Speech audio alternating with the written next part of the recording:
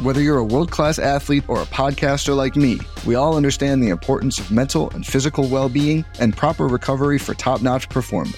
That's why I'm excited that Unified Healing is sponsoring this podcast. Unified Healing is a new and super innovative global network of wellness centers powered by Energy Enhancement System, or EE System. If you haven't heard of the EE System, you'll want to listen up. This technology promotes wellness, deep relaxation, purification, and rejuvenation.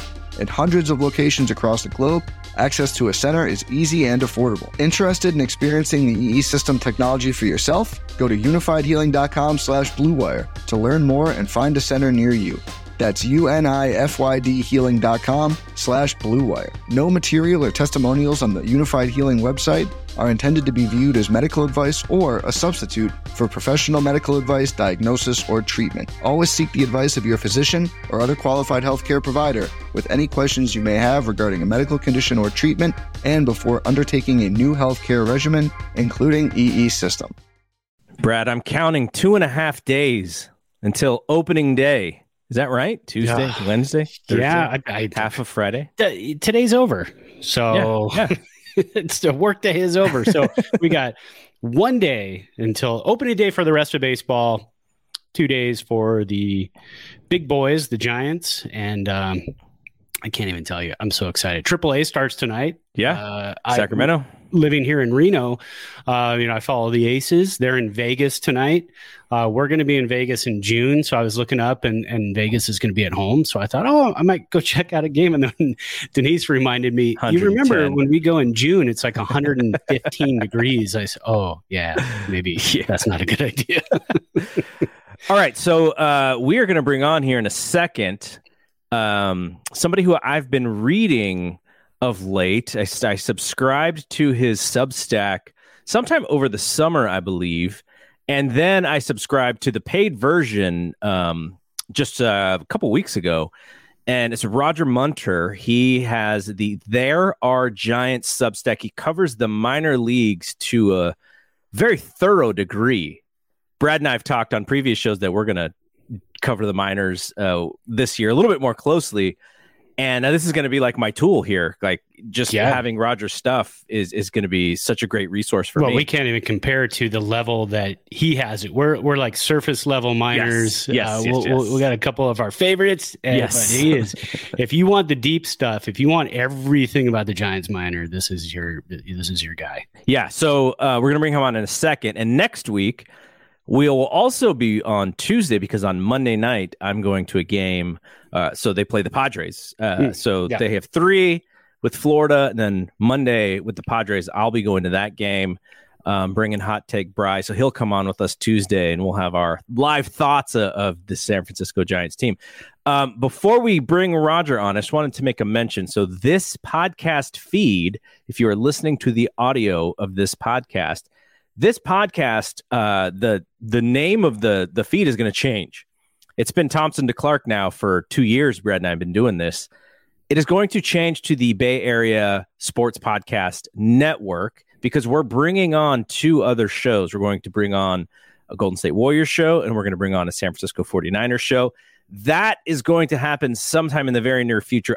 I'm just waiting on people to kind of help me with that, so can't give you an exact date. It's going to change. And then we're going to change a lot of our socials. There'll be a new YouTube page. Our Thompson to Clark Instagram will switch over to the Bay Area Sports Podcasting Network, aka BSPN, for that.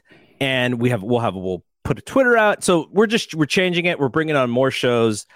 Bay Area Sports is kind of what I do. I know Brad. He's a Rams fan, so he's just gonna have to sit with the idea. Got this today. We can watch it later. He's gonna sit with the idea that he's gonna be in the same feed as a 49ers podcast. He'll have to live. Yeah. And then so that will happen sometime in the very near future. So let's hit our intro music, and then we will bring Roger in. Bedrosian throws to Sandberg, and the pitch is grounded to second base. Thompson has it, throws to first. It's over. 27 years of waiting have come to an end. The Giants have won the pennant.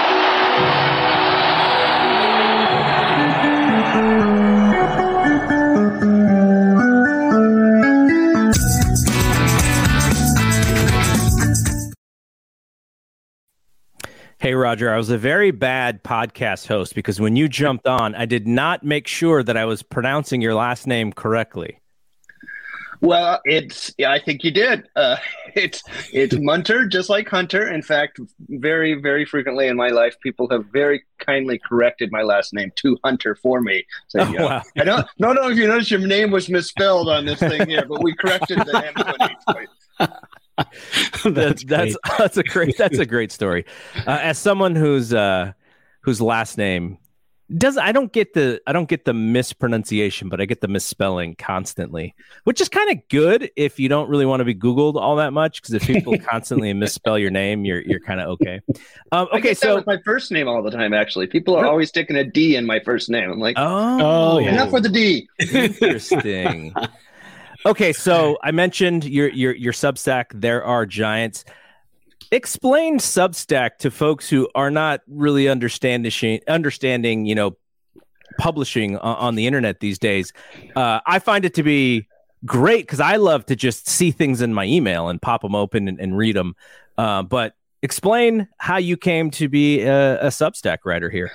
Yeah, Substack is something that really has kind of taken off. I guess because of the changes going on in media, where you have a lot of people who were sort of national writers for various outlets, kind of being let go in this form. Substack is a self-publishing newsletter that goes direct to subscribers' inboxes, and you have a lot of flexibility as kind of how often you're delivering it, how big it is. I as a person who can never apparently write enough, it's really helpful to me. There's no size limit because I'll go on and on and on. But you just kind of write what you want to write. If people are interested in it, they sign up as free subscribers or paid subscribers, and usually there are different tiers. You kind of write it up, hit publish, it goes straight to all the people's inboxes.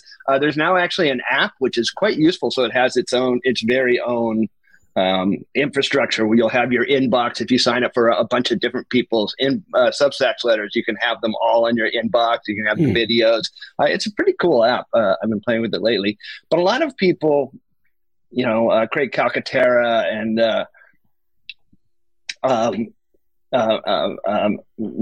Molly Knight and people like that who you have seen in big national places elsewhere have gone to this model because it's really flexible, it's really easy.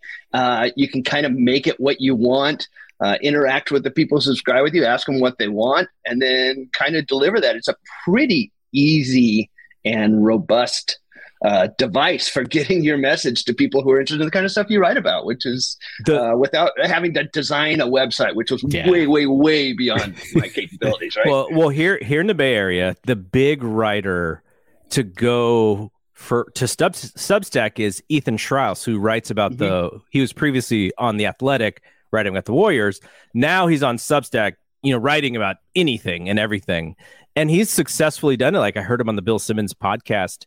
And he's creating, he was already, he worked for ESPN as well. But this thing is allowing him to, I would say, be a little bit more honest without getting in as much trouble as he may have gotten in, at ESPN or The Athletic. But, he's publishing things that I'm sure that he was not allowed to publish on The Athletic as well, which kind of creates this interesting dynamic of honesty with the audience, right? Like, I don't know, like you write in a pretty, I would say, joyous style, very happy, joyous, fun style.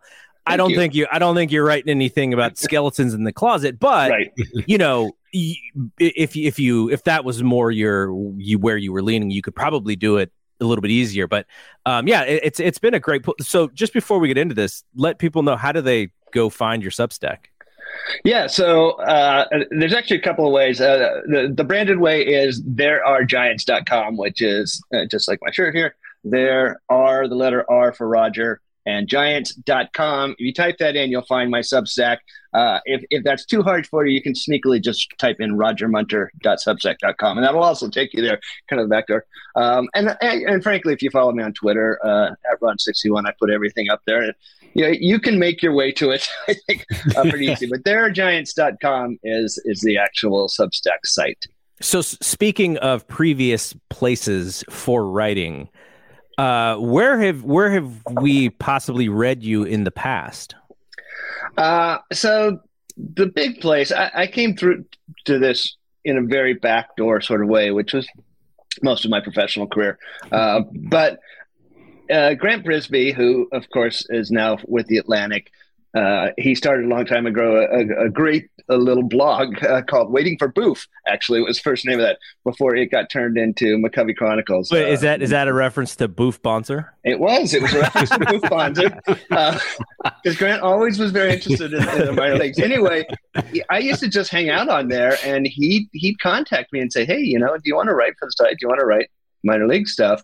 And he did that a few times, and one day I just said, "Yeah, sure. Why not? I will start doing this." And it was just a side gig. I had all other jobs, but for several years I wrote a daily minor league, just very similar to my Substack. It was this very long wrap up of everything that happened in the farm system called Minor Lines. And I did that for years and years and years and years. And then, as you guys are probably aware, there was the legislation passed in California, dealing with sort of gig economy, that caused Vox to eliminate all their contractors on the Sports Nation sites in California. And that was kind of the crisis point for me. I was like, I really enjoy writing this. I've gotten to the point where I have a great relationship with people who read me, and I don't really want to stop doing it. But I also don't really want to design my own website, which seemed, really overwhelming to me. And I think it was Tom Ziller actually was the guy who put out this Substack who covers the NBA. He's a great, great NBA writer.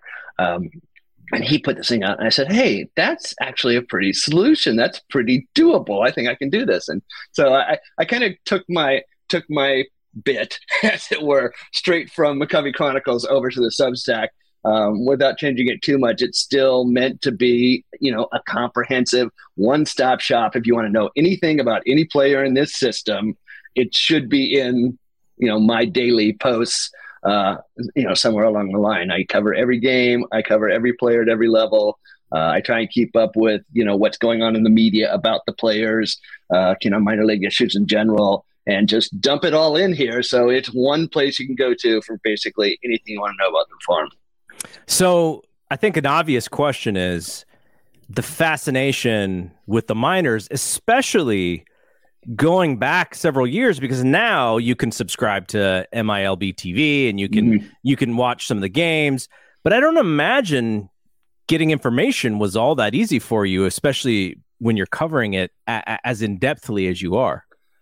Yeah, and I am a old time minor league lover, and I just got the bug early. I was saying to Doug, when I was a kid, the Fresno Bee was the daily paper in my house, and for years and years and years, the Fresno Giants were the California League team of the Giants. Well, you'd open the Bee, and there'd be the story on the Giants, and then there'd be a story on the Little Giants.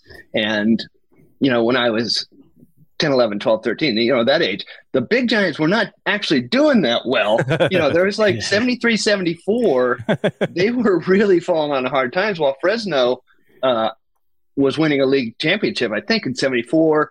And, there was this kid like Jack Clark, this like 18-year-old kid who was just an amazing stud. So you read the big story, I'm like, eh. But then you read the little story, I'm like, well, this is exciting, right? And then a couple of years later, you see these guys in the majors. So I was bit with that bug pretty early on. I was one of those people who found Baseball America really, really early, the print magazine. And I remember John Manuel, who was at Baseball America for millions of years. He's like, I remember you were one of those guys who used to write in letters to Ask BA, when the mail system, the UPS system was the only way where you could hear from people. I'm like, yeah, that was me. And then, I don't know, about 20 years ago, I was living in Maryland. I was, I used to freelance kind of TV video production stuff. And the Giants moved their A-ball team to Hagerstown, which wasn't that far from me. And I had a pretty flexible kind of lifestyle at that point. I just started going to the game constantly. And, like Matt Cain was on that team. And, Scott Munter, the bowling ball sinker, and Francisco Liriano came through, and Travis Ishikawa. And that was the point where it really kind of rededicated me to this is a fascinating thing to focus on in terms of how organizations stay healthy. And that's when I really started kind of going into it in deep as I could and writing about it and going to the games and talking to the players and listening to people who knew about development as much as I could. And yeah, you do that for 20 years or so, and hopefully the knowledge starts to build up. So is there a scouting aspect to this role that you have? Like, have you talked to scouts? And because you have some very detailed information about stuff at the prospect level that, you know, your normal baseball fan is maybe not following very closely, because part of what you're doing is you're analyzing guys for the next levels, and you kind of know what the big team is looking for. Yeah. And so I am not a scout. I'm very amateur in my enjoying appreciation. But I do, because when I started the Substack letter about that same time, I also retired from my day job. So I now go, you know, I have media passes. I go to the Richmond games every day. Last year I took a road trip for myself, and I went and, spent a week in San Jose, spent a week in Eugene. And that brings me in, you know, constant conversation with scouts. And I've always been a guy who would go to the game and sit in the scout section, first to kind of eavesdrop, you know, and then later as I got a little more comfortable, you know, asking questions, which you have to do this respectfully, right? Because this is actually their office, and you don't just blunder into people's office and say, you know, mind if I, you know, totally distract you? But if you wait for the right moment and you chat with scouts, they love to talk. I mean, these guys love baseball. They're all field rats, and they love to talk about players. So it's not that hard to get scouts talking. And then it's, you know, a matter of kind of listening, hearing diverse voices. But the last few years, I was just at spring training, the minor league camp for a couple of weeks this month. And, you know, they're a big group of scouts there every day. And, several of them actually know me. They know what I'm doing because the baseball world's connected. So, oh yeah, I follow you on Twitter. I know who you are. And, you know, you just sit and talk players for a while. And then I basically try and take, you know, the things I'm hearing and bring it to the reader. There's some organizational guys who I talk to in various organizations, and, you know, the more you're around, the more people are comfortable with you, the more they're going to talk to you and share their insights. And so I'm just trying to convey other people's insights. I'm not Mr. Scout myself, although of course I have my favorite guys who I love watching. Oh yeah. Have you ever had, over the years, speaking of, you know, you talking to all the scouts, have you ever had a scout call you or email you and say, "Hey, I missed my trip out to here, and give me a quick report on what so-and-so did"? That has started happening. Wow. And I've also had people say, "Oh, I saw the video you shot of that guy." Nice. So, actually, that's pretty cool. I mean, everybody likes a little ego stroke in your world, right? That's fun. It's like, oh wow, you know, people who know what they're doing are watching what I'm doing. That's pretty cool. So yeah, it's another set of eyes for them. I mean, you're a tool for them, so that's fantastic. So Roger, I saw you sipping something back there, and I told you before we came on, this is kind of a little gimmick for Brad and I. What were you drinking back there?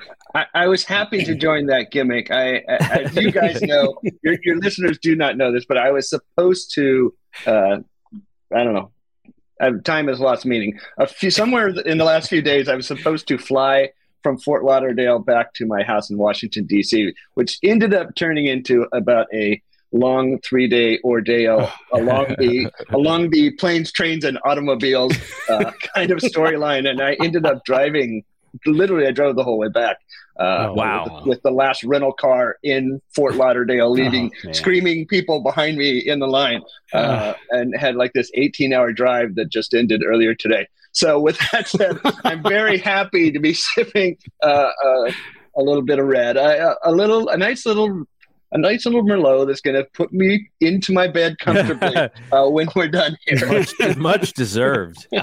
Brad, what are you drinking over there? Well, I was telling Roger, he had mentioned that he was up in the Chico area back in the day. So I didn't even know that, and I almost poured us Sierra Nevada Pale Ale, which that was my introduction into craft brews in 1991 when I was 21-ish. So, but I ended up going with our local here, Great Basin Brewing Company out of Reno, Nevada. These guys have been around since 95. This is the Outlaw Milk Stout. Nice. It's a nice, simple little 5% kind of meaty stout, very smooth. And the Giants are the Outlaws, right? They came in, stole the West from the Dodgers. This year, they're going to come on in and steal the World Series title from the Braves. So some Outlaw. There we go. All right. I was telling Brad last week that I literally go to the grocery store now and just find stuff that I wouldn't necessarily buy for myself, but for this podcast. So here's another one. Now, this is a Jimmy Beam classic highball canned cocktail. There you go. So, full of sugar. I actually no, it's not that bad. There's a little bit of something because there's a little bit of citrusy flavor, but I'll do it again on the mic. But yeah, that was the thing. I was like, oh my gosh, there's going to be a lot of sugar, and it's not sweet at all, but it does have a little bit. So not the best, but. If you enjoy the highball, which I do, a little bit of seltzer and some whiskey, it's pretty refreshing thing. So I'm digging it. Okay, so back to Roger's expertise here. So obviously, most Giants fans know the tippy top prospects, and I was actually interested in, there's the difference between somebody who they draft maybe at the college level who's going to come in and within a year or two, be ready to play in the majors. Someone like a Tim Lincecum, someone like a Buster Posey, Will Clark. Those are guys who are ready to deliver. They played some college baseball. But when it comes to some of these younger guys who come in, maybe an international prospect or maybe someone right out of high school, you've had the opportunity to see some folks, in the minors for 3 years, 4 years. Who has been like the most fun player, or you can even name a couple, to just kind of follow from the beginning all the way through? Because I think a lot of Giants fans right now are following Luciano in that way, right? Because he's this highly touted prospect. But who have been some of the ones that you loved following? Well, if I can go back a few years, I remember seeing Matt Cain when he was 18 and just immediately fell in love with. He was like an immediate prospect love. And then watching him, he actually moved very quickly for a high school kid. Watching those guys go up through the years on the same team, actually, his same low A team was Travis Ishikawa, who had a very, very slow, struggling move up through the ladder. So he'd kind of go up and then back down and then come back and have some success and go up. So he's now coaching. He's coaching system, right? in San Jose, yeah. But a guy like that who you see really go through struggles and then have that moment at the top level, that's always really, really cool. There's a lot of guys on this on the team now. I mean, Kervin Castro, he's a guy who just sort of pops for the average fan last year. Basically, he gets out in the 40 and then put him on. But he's been around in the system for years and years and years and years. He's mostly been hurt, so he hasn't done that much, but he's been in the organization since 2015. And watching kind of him go from, he was as an amateur, not as a professional, but as an amateur, he was a catcher. He couldn't get anyone to sign him that way. He converted to pitcher. The Giants signed him as a 16-year-old. He almost immediately had Tommy John, and he loses 2 years, and he comes back and pitches just a little bit. And then he had just this 1 year, not even in full season ball, in short season ball, as a starting pitcher, where he was like the starting pitcher of his league's all-star game as a starting pitcher. And then suddenly, he's in the majors. He almost goes from short season ball to the majors, which is just this unprecedented jump. And of course, 2020 and all its weirdness had a lot to do with that. But I love stories like that, watching these guys who are really, really unheralded. I mean, Camilo Doval was in that same signing class with him. He's another guy who goes back to 2015, and he's kind of hit all of these levels. When the guys start the levels at the DSL first, and then they're in the AZL. This was the Pablo Sandoval story, who I was another guy who I absolutely loved, right? He's 16 in the DSL. He's 17 in the Arizona Rookie League. He's 18 in short season ball. He's 19 when he gets to low A. At that point, he's in his 4th season as a professional, and he's barely made it to the lowest rung on what, most of the American kids coming in through the draft, where they start. The international kids have a long, long road to haul. They start really early. They start really young, when they're like sophomores in high school, right? And they have to go through so much development, physically mature education. It's just so impressive to see them when they kind of like get through all of that and rise up to the top where they can, start contributing to the major league team. So I love those guys who've been on these long, long, long journeys that you've sort of followed them every step of the way. So your list, you wrote out your top 50. I'm going to say I haven't gotten through all of them yet, but I will eventually get through all of them. My favorite profile that you wrote was on Joey Bart, because I think most fans who have sat with him for a little while, who've watched him for a little while, I would say they're a little less high on him than maybe they were 2 years ago. And some of that is because the pandemic season, and he has mentioned some of the things recently about how it was Buster's team. Like, he couldn't be himself necessarily because it was Buster's team. And, a lot of the, the Baseball America stuff and all the prospect stuff, they're basically saying, look, he's going to hit for power. He's not going to really hit for average. He defensively, he's leaning strong in certain areas, but here maybe not. And so I think just the whole public perception of him is a little down. And after reading your profile, I was like, yes, this is still Joey Bart. Like, we should still be excited about this guy. And so I feel like he's had a pretty solid spring, striking out a ton, which is expected. But maybe we're upticking back on Joey Bart a little bit. So I really appreciate your profile. But what was your favorite one, or which one do you think was the best one that you'd written? Because you were publishing these things very quickly and very often. Yeah, I spilled a lot of words on that list. And I don't know that I'm ever going to do that same kind of project. But I wrote somewhere between 3,000 and 4,000 words on 50 different guys, pushed out at a rate of 3 times a week. So it was a pretty large project that I spent the winter on. I appreciate you saying that too. And I think the thing that it's always important to remember, look, I'm a fan. And the thing to remember when you're a fan is you're kind of an idiot, right? And overreaction theater is what we specialize in. Whatever we just saw, that's the way it's always going to be. Whenever a guy comes up and struggles, one of my favorite examples is, Aaron Judge. If you go back and look at Yankee fan comments after Aaron Judge made his debut in the majors, and he was for like 6 weeks or something, he hit like 150 and struck out 60% of the time. It's like, oh, this guy's a bust. He's never going to be any good. Well, that's what we do as fans. Yeah. And guys get better. That's that's what happens. You get to the majors, you feel overwhelmed. The speed of the game is fast, and you have to figure out that you belong there, and then you get better. And then 2, Joey Bart just had a lot of weird things happen to him, essentially because of COVID. But being forced into a major league starting lineup with no fans in the stands, right away. So it's this artificial, weird major league starting lineup after essentially 20 games in AA is not something that is supposed to happen to a guy. It's not something that is good for a player's development. And so I sort of humbly suggested that we should cut him some slack. He's still a guy who is really, really interesting.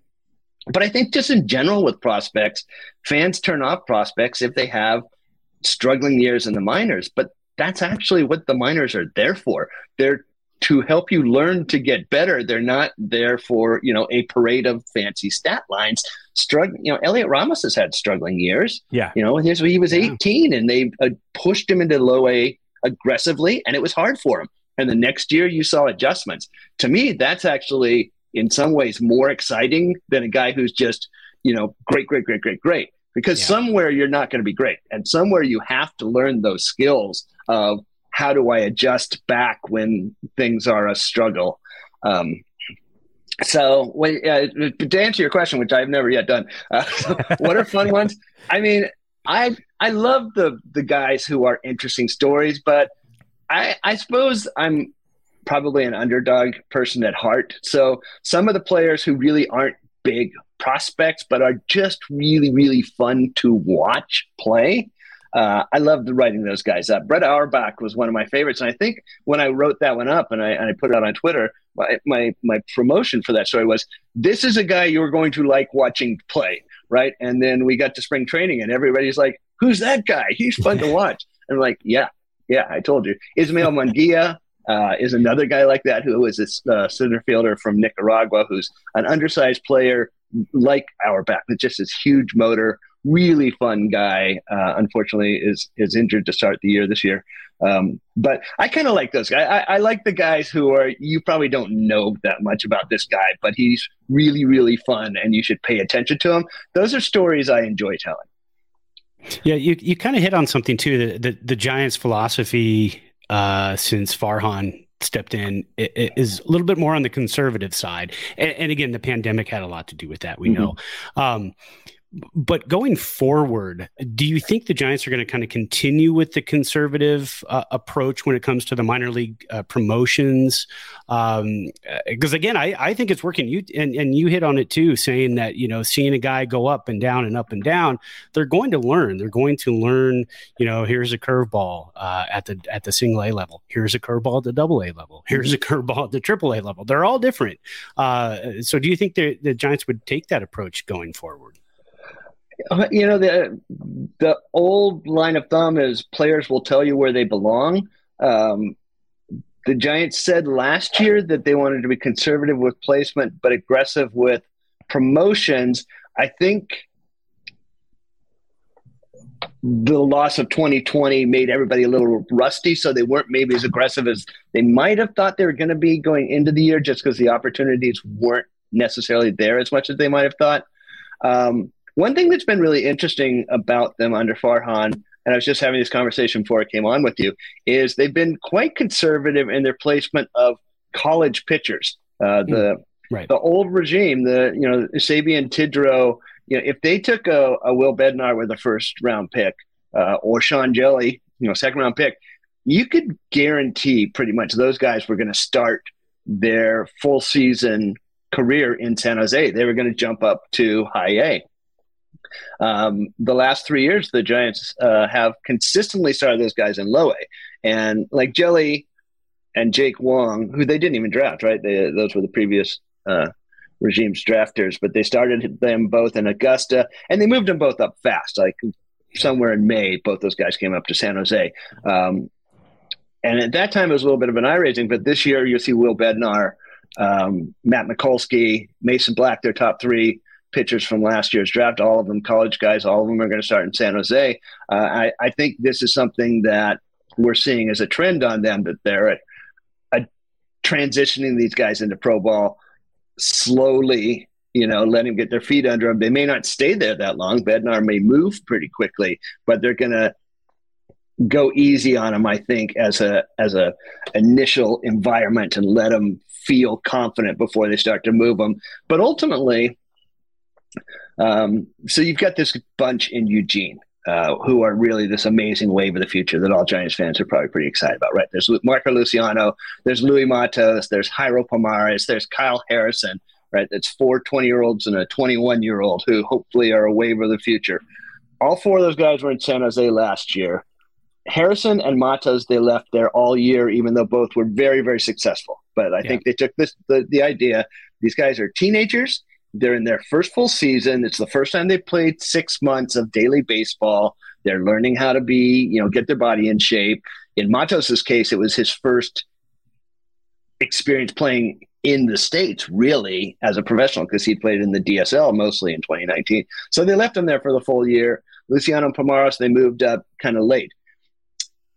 I would say this year they would be more aggressive with those guys if they get off to good starts, right? They wouldn't necessarily have Matos and Harrison stay in Eugene at the level of sort of performance dominance they did last year in San Jose. If they perform that way, I bet you'll see them get moved up. So I think it's, case to case, but some of it is, okay, where is this guy physically? What's his age? What is his experience level? Has he played a full season before? Because it can be pretty dislocating to be promoted. Promoting's excited, right? But it's also comes with, as we know, a host of, you have these kids talking about having 4 different leases. Well, the housing thing is a different situation, which is now being taken care of better. Yeah. But there are a lot of lifestyle dislocations that are involved with midseason promotions that fans don't necessarily think about, but they affect kind of what's going on in a kid's mental capacity. And those are the kind of things I think the Giants are looking at is how do we make it? How do we challenge them, but not disorient them? Yeah. And something people don't take into account also, a lot of these guys, some of the 20, 21 years old, they might be married. They might have a family and you're uprooting a family every time you're moving around. So that's kind of tough. All right. I have one last question. You've already been so generous with your time here, so I don't want to keep you too long. I know it's been a long few days for you. Bedtime. Who are the guys who can help? The Giants are the big league team, very veteran heavy. They're one of the oldest teams in the league, which means possibly injuries come along. And so we're already seeing it in spring training. Who's ready at AAA to step in if they lose an outfielder, if they lose a starting pitcher, if they lose one of their ace relievers? Which guys do you think are kind of the ones who are knocking at the door, depending on what position is necessary to help this really veteran team who is also expecting to be a really good team? So the easiest answer, particularly in today's baseball, is let's start with the relief pitchers, right? There's a lot of arms who are on the 40-man who are ready to come up. We saw Duvall do that at the end of last year. We saw Kevin Kester do that at the end of last year. Gregory Santos is in that same position. He had an 80-game suspension last year for drugs, but 102-mile-an-hour fastball with this unbelievable slider, very like Duvall. He's a guy. Junior Marte, who they actually picked up as a minor league free agent before last year out of the Royal system. He's now on the 40-man, another extremely hard thrower. And then behind them, a guy like RJ Dabovich, who was their 4th-round pick in 2020 out of Arizona State. He's a guy with a super, super high spin rate fastball, big hop in the zone, and this just killer knuckle curve that tunnels out of it and dives down. He's going to start in Richmond, but he's a guy who can move fast. So you've got all these relief arms. So that's one category of guys. And they'll use them like they did last year. Absolutely. And not to mention, Sammy Long, who we saw last year. He's a guy who you can anticipate seeing again this year. Sean Jelly was put on the 40-man, so he's going to be in that line of people to make starts.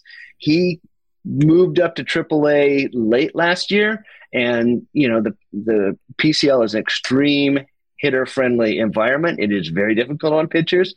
So he learned some of that last year. There's a lot more hits in that league. He'll go back there this year and work on things. He's got good stuff. He comes from this weird 7-foot angle. He throws 94, 95 with a good curve, throws strikes. So he's going to have to put himself in a position to be ready when called upon, because he will be called upon. And right there with him is Elliot Ramos. I think Farhan said he'd like to see him kick the door down. This is a guy who's been a big-time prospect them for a long time, a first-round pick, all the tools in the world, great power, great speed, a really, really fun guy to watch. He needs to produce and make them say, we have to have this guy on the team. And he can do that. So he didn't do that last year, but hopefully this year he goes to Sacramento and he just starts putting up those numbers that make them call attention to you. And then I guess one of the most surprising there weren't a lot of surprising assignments for the rosters for the minor league teams, but one of the definite surprising assignments was Ricardo Genoves, who started last year in Low A San Jose, moved up to Eugene in the middle of the summer when Patrick Bailey, their first-round pick from 2020, was sent down. Those two catchers swapped places in A-ball. Genoves spent the end of the year in Eugene, except for the last week of the season. He moved up to Sacramento because they were short on catchers. Once Chadwick Trump got claimed in Atlanta. So he got to end the year on a good note in Sacramento. He's being moved all the way up to AAA this year, over AA, right to AAA. And it seems pretty clear that they view him as a guy who could be catching depth this year if they need to reach down there. He's always been a guy who had a great defensive reputation. He's got a great reputation for handling pitchers. He has big power. He hasn't been a guy who has a 300 hitter or anything in his career, but he's that kind of catching defense and power and leadership skills that you frequently see in big league catchers. He's a guy who maybe if things broke the right way could be on a Giants team at some point this year. And beyond that, Jason Vossler, who we've seen before, Jason Krizan, who's a 32-year-old minor league vet, who was the best player in Sacramento last year and also beloved by most of the players. He's an interesting guy that I would love to see get a chance at some point if the need was there, and I think the organization really likes him. One thing you say about this team under Farhan Zaidi and Scott Harris is they have a culture of meritocracy. If people perform, they are going to get opportunities. I think that's, and it doesn't really matter who you are or what your background is. If you're the number one prospect or you're a guy who was signed as a minor league free agent, if you perform, you're going to be given an opportunity at some point. So that's a pretty cool thing, I think, about the organization right now. No Crash Davises in this ball club. No one who's hitting 40 bombs in the minors and just staying in the minors. That was Tyler Rogers, right? Yeah. Tyler Rogers was performing every year, and the old organization just kind of buried him in AAA. And as it turned out, he deserved the opportunity to show what he could do. Yeah. No, sure. It's a great point. Roger, thank you very much. If people who are watching on video can see the link there, rogermunter.substack.com, and give your Twitter your Twitter account again. It's at Rog61. That's ROG61. And I always put up, so I do a daily post on the Substack Monday through Friday to cover all the action on the farm system. And I'll always push it on the Twitter account, so you can always find it there. All right. Thanks again for doing this. And Roger's website has been tremendous for me to try and learn more about this stuff as we do this podcast. So, Roger, thanks again. And we will, if there's a guy moving through the organization and we have questions, we may reach out to you again, and because you're the guy, you're the one in the know, and you're probably going to be the best person for us to bring on again. So this was great. I really appreciate it. Yeah, thank you. I'm happy to do that. I was really, really pleased that you guys asked me on and were generous with your time. And we're leading up to the actual opening of the minor league season, which is about to happen in minutes. So we can go watch some Milled TV after this is done. Yeah, I just went on and bought my. I live in Reno, and Sacramento's coming up in 2 weeks, and they had a $5 flash sale today, so I grabbed a bunch of tickets for that series. So I'm very excited. I'm ready to go. And then Brad's going to become our podcast photographer for a few days. Yeah, there you go. Well, thanks, guys. I appreciated it. All right, take care, Roger. All right, that was Roger Munter. Definitely check out his stuff. It is awesome when we can bring on somebody who is who people are reading. Like he mentioned Grant Brisbee, and we always sort of all come back to Grant because he's like the original guy who's done something that started as just a passionate hobby, and he's writing for The Athletic. And I know Roger said he was able to stop doing his day job, and he can do this. And I'm sure, or hopeful, that he's able to to make it of value for himself. So great stuff there. All right, Brad, we're gonna quickly just talk about some of the stuff, some of the little notes and things that we need to before season starts on Friday. We're going to try and do a podcast on Saturday morning sometime, where we'll talk about what happened in opening day. We're going to try to do that a little bit more often this year, where maybe if there's an important thing that, we kind of pop in on the weekend and get a quick, maybe not as long as this show, but get a quick show out. And we're going to do that after Friday's opening day. We'll do something on Saturday, hopefully, but look out for the link. We'll probably do a live stream again, but, well, and that's going to be a fun one too, because on Saturday, we're doing this on Tuesday. Yes. And opening day for us, for the Giants, is Friday. Opening day for Major League Baseball is Thursday. But Saturday, we're going to be able to talk about the opening day roster, which is always fun. We've done that for a couple of seasons now, and that's always fun to kind of nitpick and just kind of go through and be like, what happened? We got somebody that's missed out. So, but with the way Farhan does things, and if you have an option, you may end up being in AAA to start the season. You may not be on the opening day roster. Opening day roster is super cool to be on, but you're going to contribute and you're going to be there. So that'll be a fun show.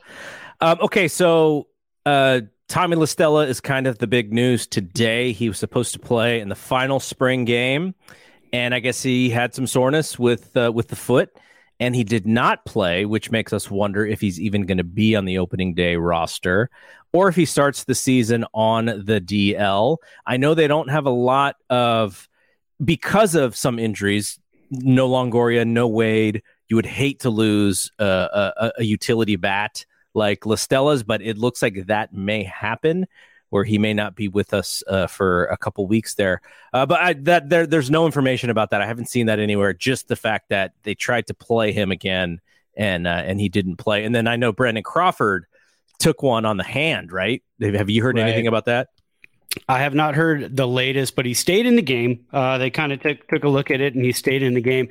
If you stay in a game and it's spring training, it's really not serious, because you could get hit in the hand and just be like, questionable. I'm probably going to be fine, and they'll take you out. But the fact that he stayed in is a good sign.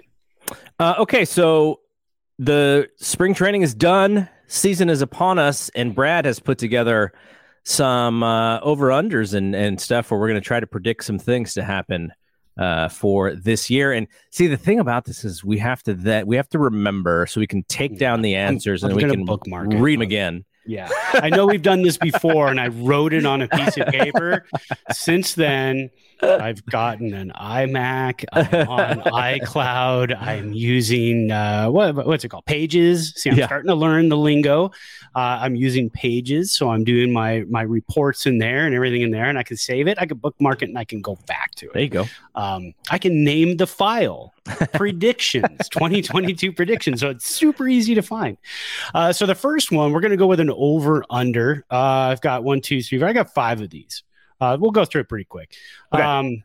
The first one, we've got Darren Ruff, we got Jock Peterson. They're going to be probably a little bit of a platoon. Couple of thumpers. A couple of thumpers. They're going to platoon. They're also going to be in the lineup at the same time, because you are going to need a DH this year. So Peterson and Ruff are very good DH candidates, because they do not light up the world with their defensive prowess and their fantastic arms, although Peterson has a pretty good arm.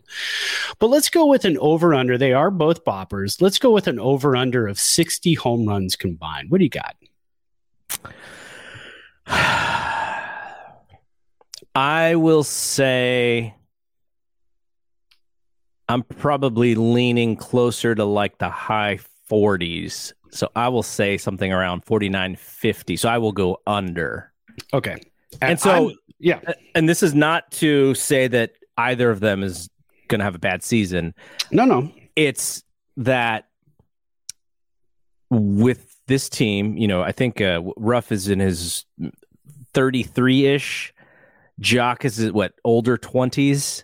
And there's possibility of getting hurt. There's possibility of, especially for Jock, him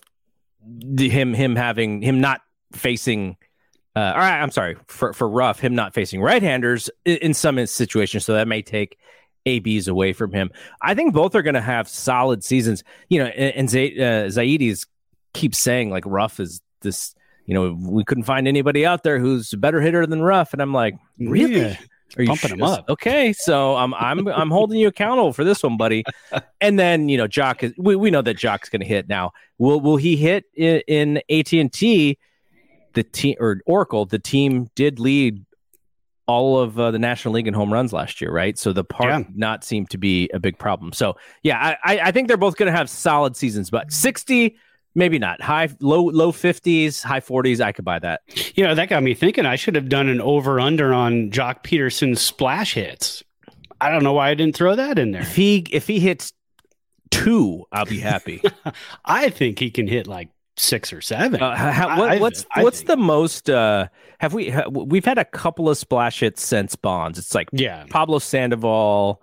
Someone did it last year, didn't they? Belt has done it quite a few times. Okay, Belt is probably number 2 on the list, I would say, of Giants. I wonder if there's a stat that you can look up. I think there is. I mean, they show the graphics sometimes on NBC Sports Bay Area. I'm bullish when it comes to market stuff. I'm going over. I'm thinking one of these guys is going to hit 35. Then at that point, the other guy only needs to hit 25. I'm going to go with the over on this. I know Hot Take Bry today said in our text exchange, he's not too excited about this offense. Mm-hmm. I'm very excited about this offense. I know we lost Posey. I know we lost Chris Bryant. We didn't have Chris Bryant that long. Yeah. I think with Tyro Estrada and a couple other guys, kind of turning it on, you got Ruff, you got Peterson. If those guys can stay healthy, I think this is an offense that could rival last year. If Yaz becomes old Yaz,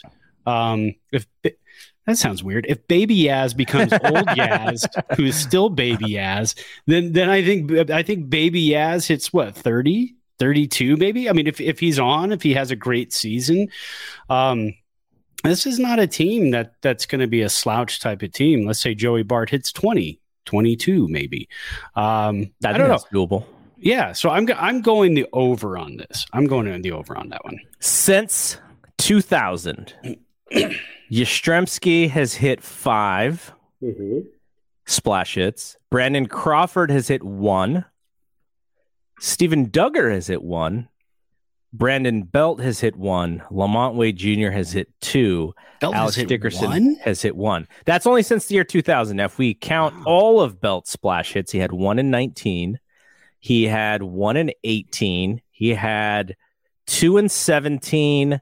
He had 1 in 16. He had 1 in 14. He had 2 in 12. He had 1 in 11. So yeah, you're probably right. He's probably 10. It's either him or Pablo would probably be next to Bonds, because Bonds had 35. Yeah. And Pablo is a switch hitter. I mean, if he wasn't a switcher, he might have had a couple more. But Belt crushes.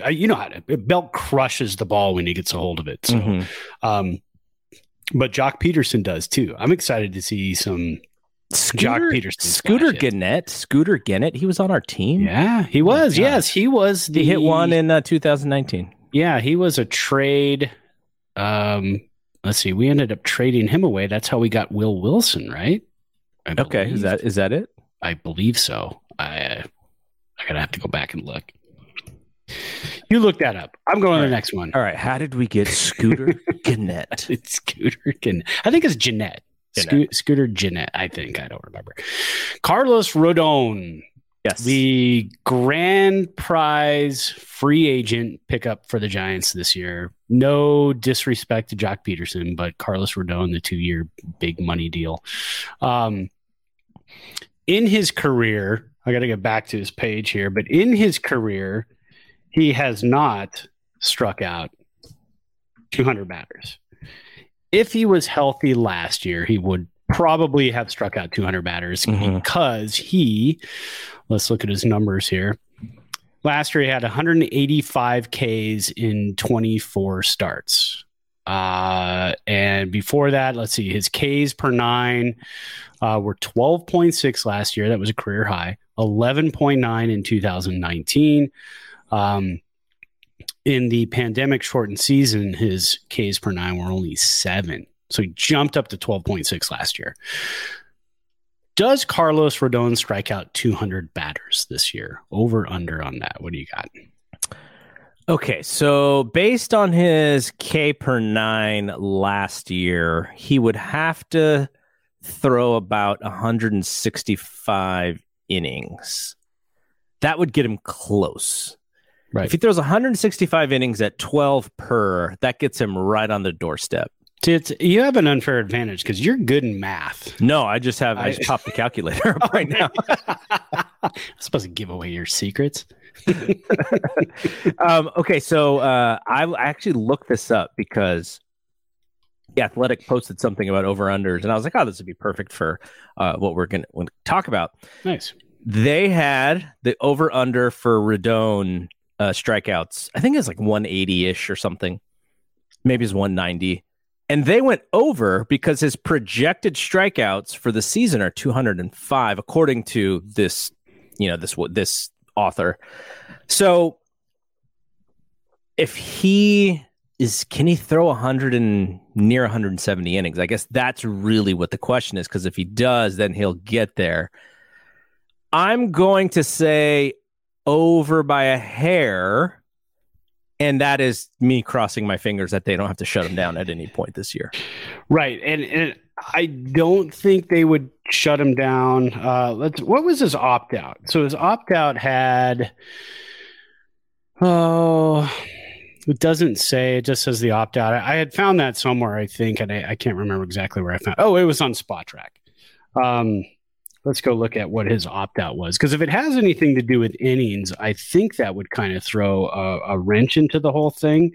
I'm going to go on the conservative side. I'm going to say the under on that. So you went under, right? No, I went over. Oh, you went over. Okay. Over so by a you're hair. Going over. Okay, yeah. Over by a hair. I'm actually going under on this one. And the reason I'm going under is because we know the Giants and we know how they do things. Okay, so his opt-out is contingent on 110 innings, so he's going to get that. Okay. Barring an injury. I'm going the under on that, and the reason I'm going the under is because the way the Giants do things, I think they're going to be conservative with him.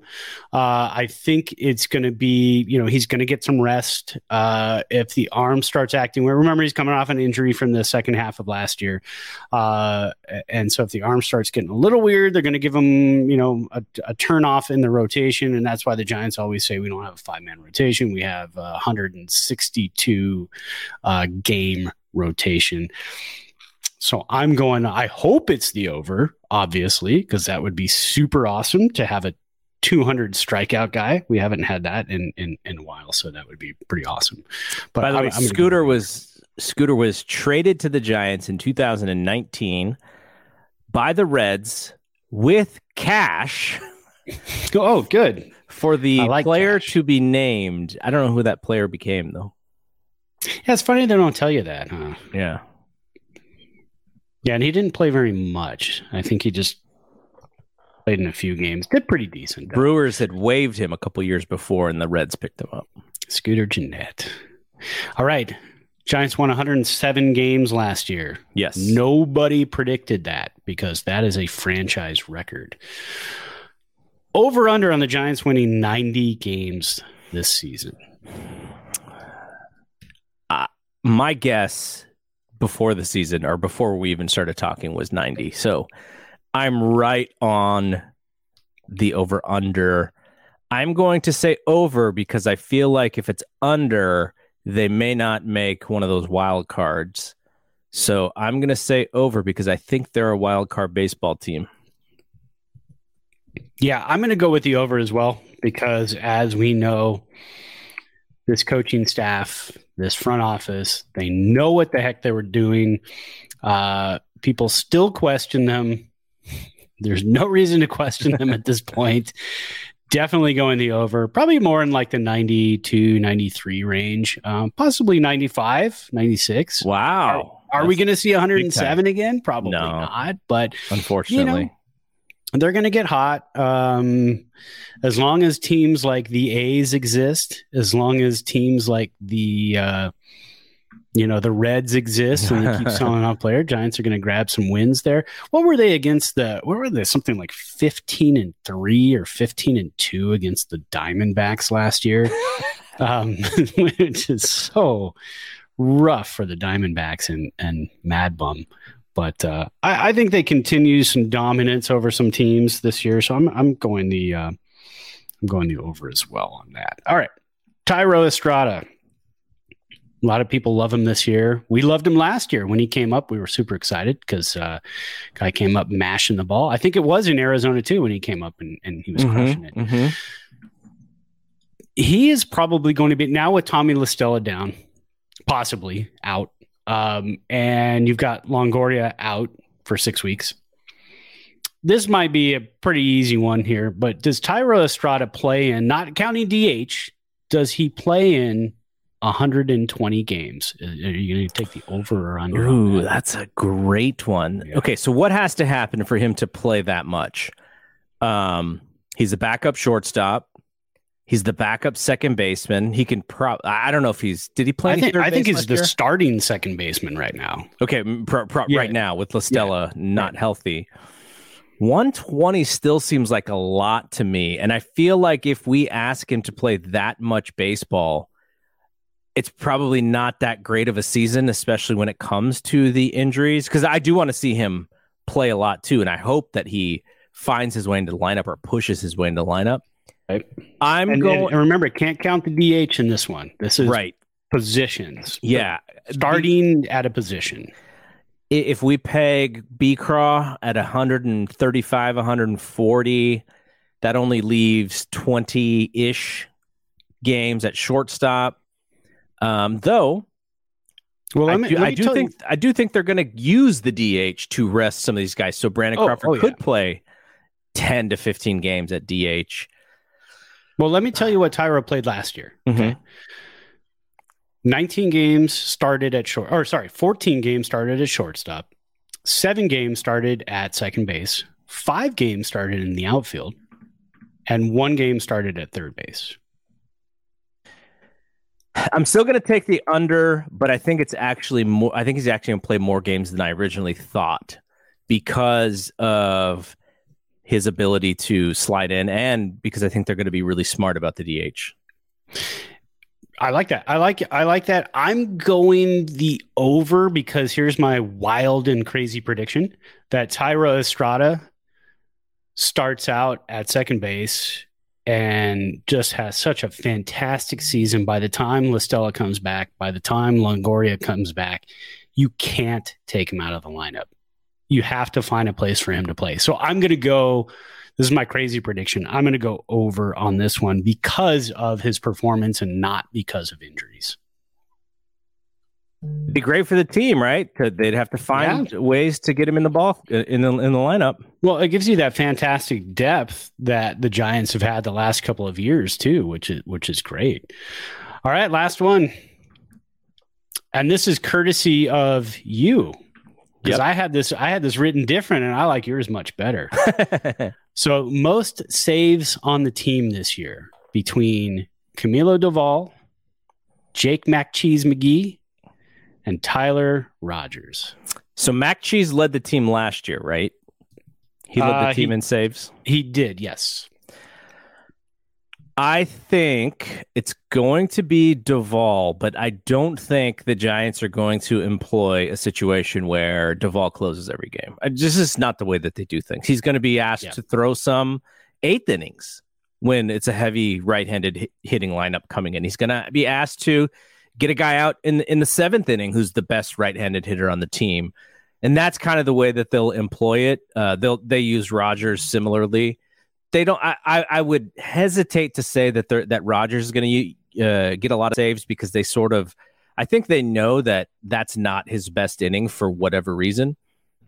So I think it's going to be Doval or McGee, and I could see Doval getting 22 saves and McGee having like 16 saves. Like I could see them being that tight, but I still think Doval will get more of the opportunities because, especially early in the season, younger dude, he could probably go out there as many times as they want and he won't really and you're gonna use the veterans a little bit more conservatively, especially early on. So yeah, I'll go Duvall.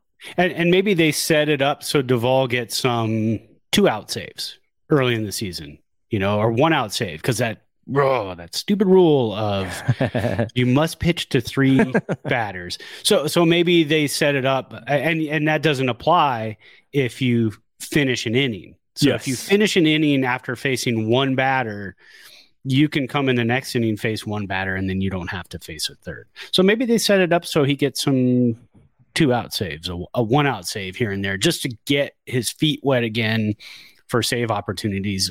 Really quick, last year,